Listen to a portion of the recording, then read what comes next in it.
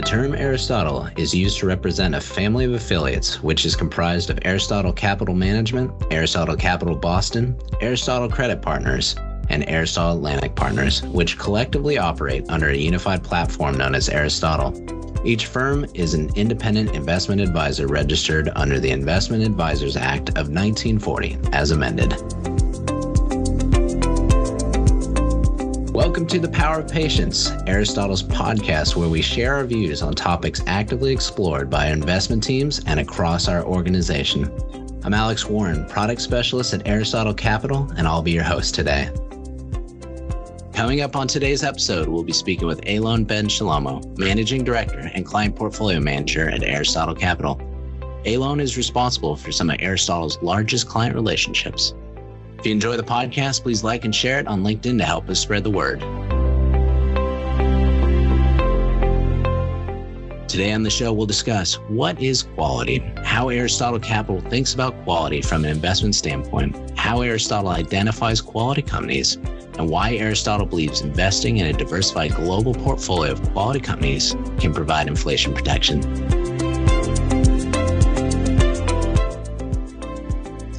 Without further ado, let's get started.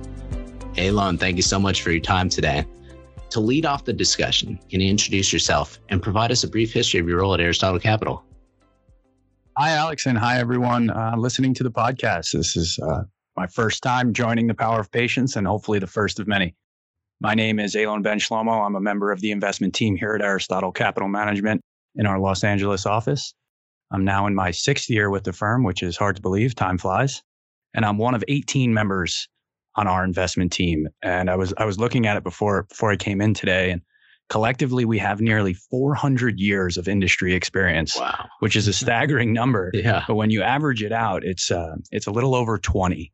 And so we've been doing this for a long time. We've seen a lot of things, but there's a lot of new to learn about. And hopefully we can share some of that knowledge today on the podcast. So thank you for having me, Alex. Wonderful. Thank you, Alon. I'd love to dive right in. Can you talk a little bit about what quality means and how you think about it from an investment perspective? Quality is an important term. It's one that's used a lot in our industry. Unfortunately, or perhaps fortunately for us, is that quality can mean different things and can be looked at in different ways by different people. In fact, it reminds me of a quote that's often attributed to Albert Einstein, and it goes, "Not everything that can be counted counts, and not everything that counts can be counted." So what does that mean? With respect to investing, it means that when we're looking at quality, there are certain numbers that absolutely matter, but then there are certain items that don't have numbers, but absolutely matter as well. What are some examples? Well, if you're an index provider or a quantitative manager, you might define quality purely by return on equity, financial leverage, or some type of measure of profitability. There are other factors or attributes that are not captured by those data points. Things like, how have management teams behaved? How have industry participants reacted to changing environments? Those type of qualitative assessments can be just as, if not more important than data points that can be found in financial statements or on your Bloomberg terminal. So quality is absolutely something that needs to be assessed from both the quantitative lens and, for lack of a better term, qualitative lens as well. Absolutely. No, that makes sense. Now, it sounds like quality, in your opinion, then, is something that's kind of in the eye of the beholder, given that, like you said, not all the attributes are fully quantifiable. How important is quality to your investment process? And how does Aristotle differentiate itself as a manager when investing in quality companies? Quality is critical. Our process is rooted in 3 elements: quality, valuation, and catalyst. You can think of it as a 3-legged stool. We intentionally start with the quality of a business rather than the price that it's being offered at. That's one way to differentiate. We're not running screens in the hopes that a backward-looking, or if it's forward-looking, consensus-based metric will lead us to what is quote-unquote statistically or optically cheap. Instead, we operate with the mindset of a business owner and try and understand, what does this company do? What makes it unique? Why do customers choose to do business with them? Why are they able to earn a return over and above their cost of capital? And perhaps most importantly, why will that sustain going forward? Those are the things that we're focused on when we're trying to identify a quality business. Now, your point on it being within the eye of the beholder is absolutely true.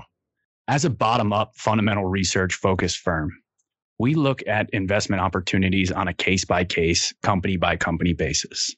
We do the same when assessing quality. For example, there are some businesses where high margins, gross margins, for example, are critically important when trying to assess quality. Pharmaceuticals come to mind, software companies come to mind. Their high margins translate to high free cash flow and high returns on invested capital. Elements that we would all agree on as being signs of high quality. On the other side of the margin spectrum, though, are companies like food distributors or grocery stores. They operate at razor thin margins, but their high asset turnover allows them to earn very attractive returns on invested capital in the mid double digits, sometimes even high double digits. That is an important example that we'd like to share here to show that quality can't be just one formula. It must be understood on a case-by-case or company-by-company basis. Let's talk a little bit about the macro picture. With inflation in the developed markets at the highest level in roughly 40 years, it's top of mind for many investors. How do you think about inflation within your fundamental investment framework? Inflation, macro, two of my less favorite topics, but nonetheless important items to discuss, especially as we sit here today recording on December 8th. Like you said, Alex, inflation is running at 40-year highs nearly. For us, we are a bottom-up fundamental manager. We're focused on companies one by one, piece by piece, but we can't ignore the macro and we have to consider inflation. When we look across the developed world, areas like the US and Europe have seen inflation moderate slightly recently, but places like Japan are seeing inflation really much lower than other places like the US. I believe Japan's running at around 3%. The US and Europe are running, let's call it around 8%, pick your metric. So a pretty big difference, and we'll come back to that in a moment. On inflation, it's important to recognize that not all inflation is created equal. And when we assess companies, not all cost structures are created equal. So what matters for one business in terms of input costs might not matter as much for another. Those of us who are paying attention to markets these days will recognize that there has been a bit of a shift. Inflation was running very high because goods were more expensive. There were supply-demand imbalances throughout 2020, 2021. Now things are shifting back more towards services. We're able to fly places. We're able to see our family, experience quote unquote normal life more. And so services are becoming more expensive. That shift is an important thing to consider. And I'll come back to my company examples. So when we analyze businesses, if we're looking at a manufacturing company, let's say a farm equipment manufacturing company, they make tractors, things like steel and aluminum will be very important items to consider in the cost structure. Labor too, but steel and aluminum much more. So when we analyze that business, we're going to try and understand that piece of the cost structure much more than, say, a global consulting business. If we're analyzing a global consulting business, the price of steel and aluminum won't matter as much. However, the price of labor, the availability of labor will. And so a point I'd like to make on inflation is that one thing we're seeing, and we expect to continue, is that historically, raw materials, things like steel and aluminum, their inflation has been more cyclical and mean reverting. However, things like labor, wages, that inflation is much stickier. Elon, you made a great point about how Japan has been an outlier when it comes to inflation. Can you dig in a little more into how you think about Japan within a global portfolio? We believe Japan is a rather attractive area to invest today. We've believed that for a long time, but in the current environment, the inflationary divergence between Japan and places like Europe and the US is rather stark. We're talking 5-6% differences in inflation rates, and that matters when one is focused on a real earnings yield. When we take a step back and look at how Japan, relative to other places, has responded to the COVID environment, it's really rather stark. Japan is effectively just now opening up. They've been closed for about 2 years. Things like tourism have really not gone on. That's about to start. In fact, it is starting. They're obviously a bit more reliant on Chinese travelers. And as we know, that has not happened. So Japan has experienced lower inflation than the rest of the world. And they've been locked up a little bit longer than the rest of the world. And so when we look at the investing landscape at Japan, it's underperformed much of the rest of the world over the trailing decade or so.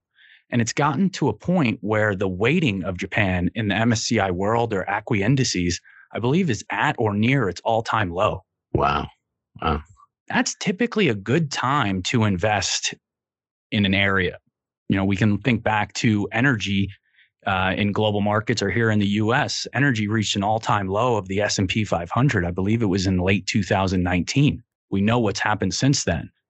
Just like Howard Marks has a great quote, trees don't grow to the sky. And the weightings that we've seen, the overreactions that we've seen perhaps in some industries on the upside and the downside, Japan stands out as something similar. And in our portfolios, we believe we're able to access just as high a quality, if not higher quality, in Japanese headquartered companies that are global leaders in their industry. So you can think of a few, and our compliance team would hit me on the head here if I started naming them all. But there are oftentimes Japanese companies that are trading at maybe 50% of the valuation of their U.S. peers, yet their fundamentals, their data would suggest that they're just as good of quality. So to us, that's an attractive opportunity.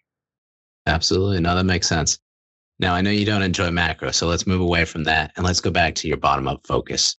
Can you discuss any attributes you believe are important in identifying high-quality companies that may be better protected in an inflationary environment like the current one? Pricing power immediately comes to mind. It's kind of the holy grail. I'm sure a lot of listeners have heard about it and know what it is. When you can find a company that does something that its customers want, whether it be a good or service, they're typically able to pass on those cost increases over and above what they receive from their suppliers, and therefore create a virtuous cycle of increasing free cash flows and increasing returns. So pricing power immediately comes to mind. One of the ways that you can test for that, because unfortunately it's not a data point that is in annual reports. People don't publish their pricing power each year, but you can look at things like gross margin. That can oftentimes be a sign of pricing power. And one of the things that we like to do is, if we can find two companies that do the exact same thing, maybe it's selling diapers or selling beer. If they do the exact same thing, but they earn different returns, they earn different gross margins, and they can sustain those through different economic times, that's often a sign of pricing power. So that's an area that we look. There are, of course, a plethora of other items that we're assessing and can be signs of quality, whether it's scale, brands, intangible assets, things like network effects, switching costs, recurring revenue, barriers to entry. It could go on and on. There really is a litany of items. And like I mentioned before, there's no one formula. There's no magic equation that we follow. And it's very much a mosaic approach, if you will, to understanding what makes a business unique, what makes their competitive advantages sustainable, and what therefore makes it a quality company in our eyes. Elon, this has been an interesting conversation. We have time for one more question, though. Taking a step back, how do you think about quality from the portfolio level? Yeah, there's two lines of defense in our eyes. There's at the company level and at the portfolio level. And so, of course, it'd be great if we could always find the best business at the most attractive price with lots of compelling catalysts that can not only survive, but thrive in difficult environments of high inflation or something else. But the reality is it just doesn't work that way. And so we need to diversify at the portfolio level. And that's why in our portfolios, we try and own companies, again, not only that can stand on their own 2 feet, but offer a balance and can diversify things like inflation, shape of the yield curve, geopolitical risks, or other factors. Hopefully we can diversify that out when we're constructing the portfolio. Different industries have different exposures to inflation, like I mentioned. And so some might be vulnerable to raw materials. Some might benefit from raw material increases. And that's where at the portfolio level, we're adding in individual companies that interact well with each other and again, can diversify away. We believe that constructing a diversified portfolio of high quality companies can help insulate the portfolio from inflation or other factors. We start with quality at the company level, and we finish with quality at the portfolio level. It's a recipe that has served our clients well, and it's a recipe we'll continue to follow for the years and decades ahead. Beginning and ending with quality. I think that's also a great way to end the episode. Alon, thank you so much for joining us today. We hope you enjoyed it and you learned more about Aristotle. Thank you for listening to The Power of Patience. To learn more about Aristotle, please visit www.aristotlecap.com or follow the link in the show notes. If you enjoyed the episode, please rate and review us on Spotify and Apple Podcasts. And come back next time for a discussion on cybersecurity with Aristotle Capital's John Kwan, Managing Director and Chief Technology Officer. Until then, this is Alex Warren, and thank you for listening.